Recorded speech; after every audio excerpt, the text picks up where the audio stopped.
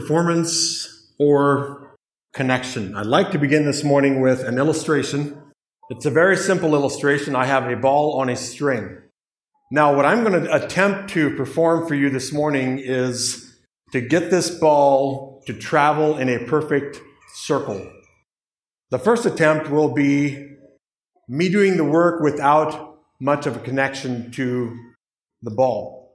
And I'm thinking, surely if I go around like this and then I release the ball, the momentum should surely get that ball in a perfect circle, about a quarter circle, but far from a perfect circle. So that didn't work. My second attempt will be to have a connection, but I'm going to be doing all the work. And you tell me if it's a perfect circle, but there's a connection. The third attempt is going to be a connection with me doing a little bit, but the ball doing most of the work. Is that a better arc? I'm still doing some of the work, but the connection to the object that is actually working quite naturally, gravity along with the weight of the ball, is by far the best circle. Do we make that mistake in our relationship with God? Do I make that mistake in my relationship with God where I get up and I go about my normal duties thinking I'm being effective, but trying things on my own strength, even if I might have a connection? Even worse, often I think I can help God in some way, but I end up trying to help him in the strength of my own power. In the broken world that we live in, it is easy, especially for us men, if we see something that we see is not right, we think we need to fix it. We're conquerors. We're born with the will to conquer. And if we see a situation where we think something needs to change, we enjoy taking it into our own hands. And we think we have to do something about it. In today's society, there's three general views of God. Those that don't want anything to do with God, they don't even believe that God exists, is one view. A second view is those that believe in God, but try to gain his approval by doing something for him. And then there's a third view, and that is those that have discovered that the real power for living comes by partnering with God and by being connected, but in a sense, stepping into the background and just being the vessel, being the willing vessel. Philippians 2, verses 12 through 13, Paul states it like this: "Therefore, my beloved, as you have always obeyed, so now, not only as in my presence, but much more in my absence, work out your own salvation with fear and trembling. For it is God who works in you both to will and to work for his good pleasure." How can we live as Paul is describing here in allowing God to live through us so that we can actually trust and rest and truly rely on God's strength? Turn your Bibles to Galatians 3, verses 1 through 3. Galatians 3, verses 1 through 3. Galatians 3:1. "O foolish Galatians, who has bewitched you? It was before your eyes that Jesus Christ was publicly portrayed as crucified. Let me ask you only this: did you receive the Spirit by works of the law or by hearing with faith? Are you so foolish? Having begun by the Spirit, are you now being perfected by the flesh?" And I know we could go on reading to get even more context here. But the point I would like to bring out in this verse is how in our minds, and if I say in our minds, I'm talking to myself first. And I'm assuming that there's some here this morning that could agree or that could identify with what I'm saying. Why do I so often separate the saving power of God from the sustaining power of God? Paul, in essence, is asking the Galatians, if God's power was good enough and strong enough to save you, why aren't you believing in him to sanctify you or to keep growing you? It is easy for us to separate those two. We would never tell somebody that we came to the saving knowledge of God on our own. But why do I so often try to then grow and strengthen and work for God in my own power? It is easy to separate the saving power of God from the power of the Holy Spirit that brings continual growth. Right now at work, we've started on this I'm not going to call it a binge because I hope it's more than that. But we've started on this journey of lean manufacturing. We've been on the journey for a while, but it seems we're reaching up to get the higher hanging fruit. We've got most of the lower hanging fruit. And there's a book by Paul Akers that we're using, and it's called 2 Second Lean. And in lean manufacturing, the important thing in lean is to get rid of any waste. And it's not just a one-time thing. It's a continual improvement. So I started reading this book, and I know Mike's reading the book, and I know some of the other guys at work are also reading this book. And his point is he doesn't focus on a big event to where let's all get together, let's make this huge improvement in our office or in our own workstation. But his point is every day make another small improvement. And as I was studying for this sermon, I couldn't help but relate the 2 second lean that we do at work, that we might do at home in our own shops, in our offices, to apply that to our Christian life. How different and how much more effective would my life be if I would concentrate and if I would make it a point of every single day improve 1%? The tendency becomes doing instead of being, or performing versus partnering. Performing is very exhausting. I should do this, or I ought to be doing this. I have to have my devotions this morning. I'm lacking in my prayer life. I need to get that cleaned up. I just started listening to a podcast that I was introduced to. It's called the Bema podcast by Marty Solomon. How many of you have been listening to that? Okay. And he studied, I think he studied for 2 years over in Israel. And the podcast is all about the Western way of thinking versus the Eastern way of thinking. And he says the Western way of thinking, when we think about Scripture, is we almost get paralyzed and we get all antsy about we don't know enough of Scripture. We need to learn more. We need to do this. And it actually almost brings us down when we say we just need to learn more. We need to learn more. And we do. He says the Eastern way of thinking, or the Hebrew way of thinking, when it comes to learning more Scripture, their emphasis is, I'm looking forward and I can't wait until God reveals more Scripture to me. Look at the difference. Being versus doing. Do the spiritual disciplines of reading, studying, prayer, fasting, in order to please God and earn His approval. They're exhausting if we do them because we have to or out of duty. If we do all these things on our own power without concentrating and having our focus where it needs to be, it will be exhausting. If I'm doing all these things, why do I still feel a disconnect? Why do I still feel a disconnect? Turn your Bibles to John chapter 14. John chapter 14, I'm going to jump in at verse 25, and I'm going to read through chapter 15, verse 8. The discourse that Jesus is having with his disciples, we don't have a specific indication of when or exactly where this took place.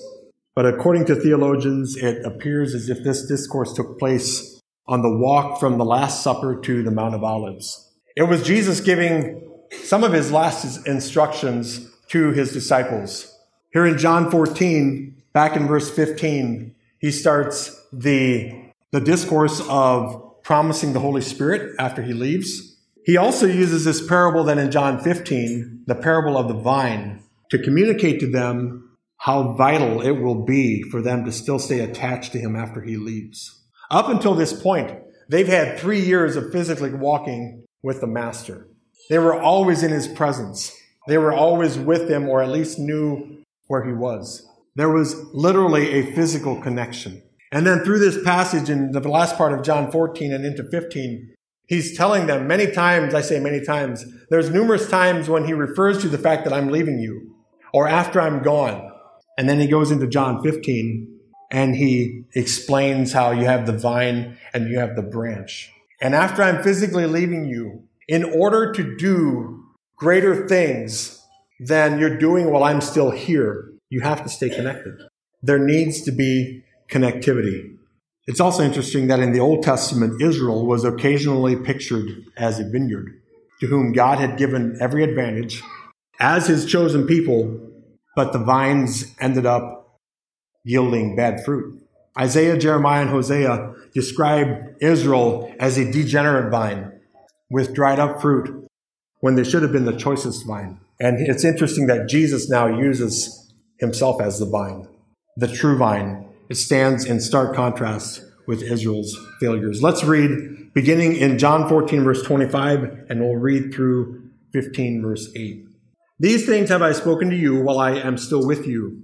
But the Helper, the Holy Spirit, whom the Father will send in my name, he will teach you all things and bring to your remembrance all that I have said to you.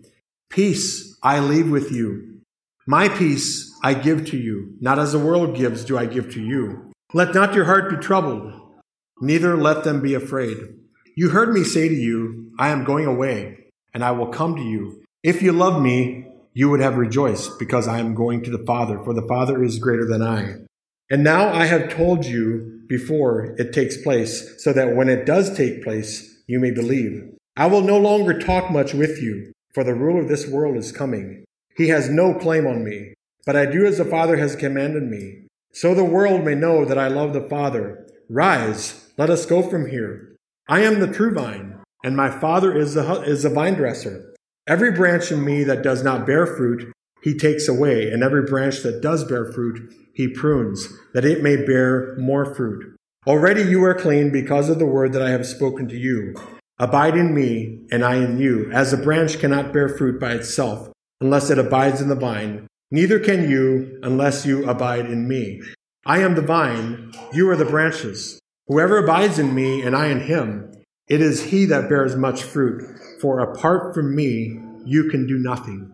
If anyone does not abide in me, he is thrown away like a branch and withers, and the branches are gathered, thrown into the fire, and burned. If you abide in me, and my words abide in you, ask whatever you wish, and it will be done for you. By this my Father is glorified, that you bear much fruit, and so prove to be my disciples. I read the portion in 14 just to give a little bit of a context. And if you take out the chapter break and you can continue reading, and it seems like it's the same discourse, you can easily connect the two of Jesus leaving, and here he's talking to the disciples. He has this parable as far as you need to stay connected, even after I'm no longer with you. And through the Holy Spirit, I'm sending the Holy Spirit in order for that connectivity. We still have the Holy Spirit today. Am I connected? 3 types of professing followers of Jesus that he talks about in chapter 15. Those who do not bear any fruit, those who bear some fruit, and those who, when pruned, bear much fruit. Jesus teaching the absolute necessity of close union and communion with him. What does he mean by the phrase, abide in me? Abide. In the Greek, and I'm not sure if I can pronounce the word, I'll probably butcher it, but the Greek word is manate, to remain, to continue, to dwell, to lodge, and to persevere. Making effort to remain attached to Christ. I did this illustration back when I had an introduction, about a 10-minute introduction to this sermon, and I'm going to do this illustration again. And Logan's probably looking at me and says, don't pick me again. I think I'll go with Merlin and Andrew. You guys are sitting right up here. So if you guys would want to stand, I didn't even give you a choice if you're going to help or not, but please do. Stand and face the crowd. Andrew, I need you, Merlin, stand over here a little bit. I need you just to stand here, and Merlin, I need you to put this hand on this shoulder and put this hand out here. So what we have here is just an illustration of Andrew here. We'll say he is the vine. He is Jesus in this illustration. Merlin here is the branch. Out here is the twigs, or where we normally see the fruit or the grapes. Now, if we just concentrate or focus on what's growing out here, if our total focus is out here, we actually lose our focus on the connection.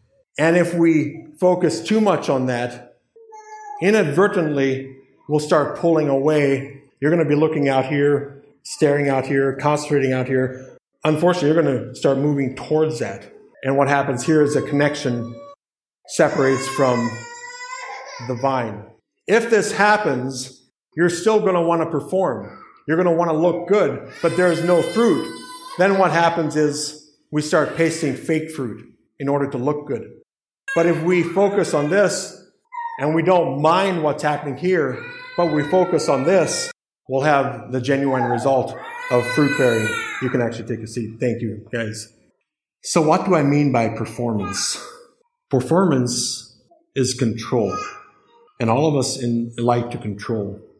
It's us controlling versus being controlled by the Holy Spirit.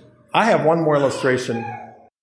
Parker, can I ask you to come up here and help me with this illustration? So I have here a glass of water. You might want to stand back here a little bit. Now you go ahead and shake my arm. Okay, that's good. Good job. That's exactly what I wanted to happen. So, my next question is, why did the water, or what made it possible for the water to spill out of the cup? Anybody? Okay? My hand got put in motion. There was water in the cup. There was no lid on the cup. All of those answers are correct. If I take an empty cup, and I would again ask Parker to shake my hand, there's no sloppage. Performance versus connection. If I'm driving down the road and a car pulls out in front of me, and later I might tell somebody the story, I might go home and tell Renita, man, a car pulled out in front of me, he was going 30 miles an hour, I had to slam the brakes, but I didn't honk the horn. I bit my tongue just in time. Is that filled with the Holy Spirit, or is that controlling my performance? It wasn't Parker's fault that there was water all over the place. He was only bringing out of that cup what was originally in the cup. Now, if I would have wanted to control the situation and perform, I could have easily made that no water spills out of that cup. And I could have looked really good.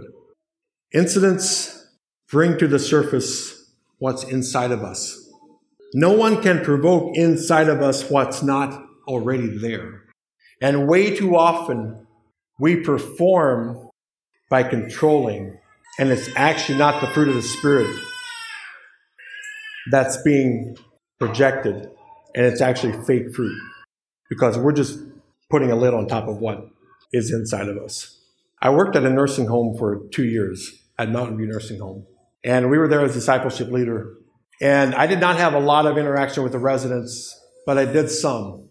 And one thing I learned in those 2 years is the only thing that changes once you start with dementia, or once you start losing your common sense, or once you start losing your mind, the only thing that changes is the ability to control.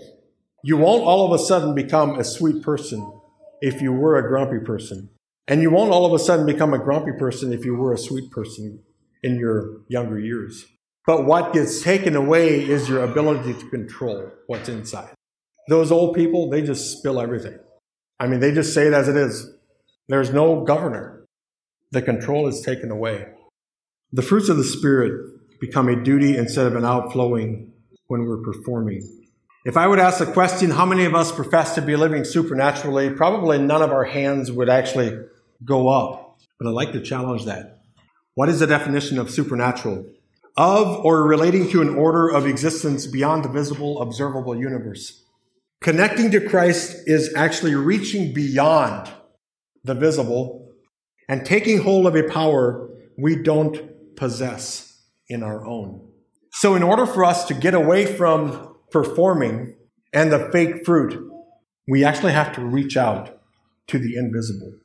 And through faith, stay connected to Christ. And a lot of that comes through the way we view scriptures. If we view scriptures as something we need to do versus something we want more of, our focus changes on how hard or how easy it is to stay connected. Abiding. What do we mean by abiding? We need to be convinced that apart from Christ, we can do nothing. Spending time with Jesus. And I know we often say that and we use that. It's almost a cliche. But this morning I'm here to say that we actually need to spend time with Christ. And I'm not talking about just spending time in prayer and then getting up and going our way. So obviously this is a phone. And during the week, there's not every day, but during the week I often end up calling Bernita about something. And it never has entered my mind to give her a call, say what I need, make the requests that I want, and without giving her a chance to respond, I say, okay, thank you, bye, done. But how many times do I do that in my prayer life? To where I praise Him, I have my petitions, I bring it to an end. It might even be 10 minutes. I bring it to an end, and then I go about my duties, and I don't wait for an answer. And then my mind is focused on all the other things, and I ask myself the question, can I even recognize if He does answer? That's part of abiding. Wait. Take time for solitude. Take time for a response. Wait for a response. We're such a driven people that we think if we wait, we're wasting time. Wait on the Lord. Be of good courage. Again, I say wait. Listen to understand what He's saying. Don't listen to respond. Listen to understand. Believe that Jesus is present. Converse with Jesus like you do with your spouse, your best friend. How do we continually abide in Christ? I'd like to look at my last point here. The first was abiding, and my second one is embracing the grace of God. Now that does sound very cliche-ish. We often refer to grace as an unmerited favor. It is that, but it is a lot more. I'd like for you to turn your Bibles to Titus 2. Grace is God's power at work in us to do through us what we could never do on our own strength. We all believe, again, in God's saving grace. But our tendency is, God saves me, then it's up to me to grow. And we actually don't say that, but too often times we live that way. I'd like to read Titus 2, verses 11 and 12. And I had never seen this before. As many times as I've read through Titus, I had never seen this before I started studying for this sermon. I'd like to read verses 11 and 12 of Titus 2. For the grace of God has appeared, bringing salvation for all people, training us to renounce ungodliness and worldly passions, and to live self-controlled, upright, and godly lives in the present age. So we have the saving grace of God. And according to Titus verse 12, the grace of God also trains us. Now, how does that happen? Grace does not mean that we don't press on and that we don't put effort forth. As Dallas Willard stated it like this, grace is not opposed to effort, but it is opposed to earning. Grace is not opposed to effort, it is opposed to earning. Because of being born into a sin-cursed world, our flesh in its natural state is opposed to the fruit of the Spirit. It's not natural for us before we come to Christ to function out of the fruits of the Spirit. But after we are saved through the power of His grace, and if we allow His grace to train us through the connection to the vine, then is when we will live out of the fruits of the Holy Spirit and not out of performance. Because of God's grace, we are invited to a direct connection, the branches and the vine. And when we're connected, we will see the fulfillment of living Him through us instead of on our own. In conclusion, in the world that we live in, with evil all around us and distractions begging to steal our time, the struggle to stay connected is real. This is not a sermon that I want to come across as unrealistic or idealistic. The struggle to stay connected is real with the opposing forces and with our busy schedules. Satan will continually try to get us into performance mode and to live our life on our own strength. He knows that if he disconnects us from the vine, he will be controlling us. However, because of God's grace, and through His grace, He sent us a Savior, and He sent us the Holy Spirit as a guide. We have been given the opportunity to stay connected and to live in His power and not our own. This morning, If there's one thing that I want us to walk out of here and not forget, it is the branch's connection to the vine and where the focus should be, because therein is where it rests. And taking time, not just for us to God, but for God to us. That is a true connection. It's not a one-way street. It's not a one-way connection. It's a round trip. It's a two-way connection. Let's pray. God, thank you for this time together this morning. Lord, I pray that you might give us just impress upon us the value of staying connected and not to control or perform. Lord, I pray that whatever was shared this morning, that you would grant the increase. I pray this on your name. Amen.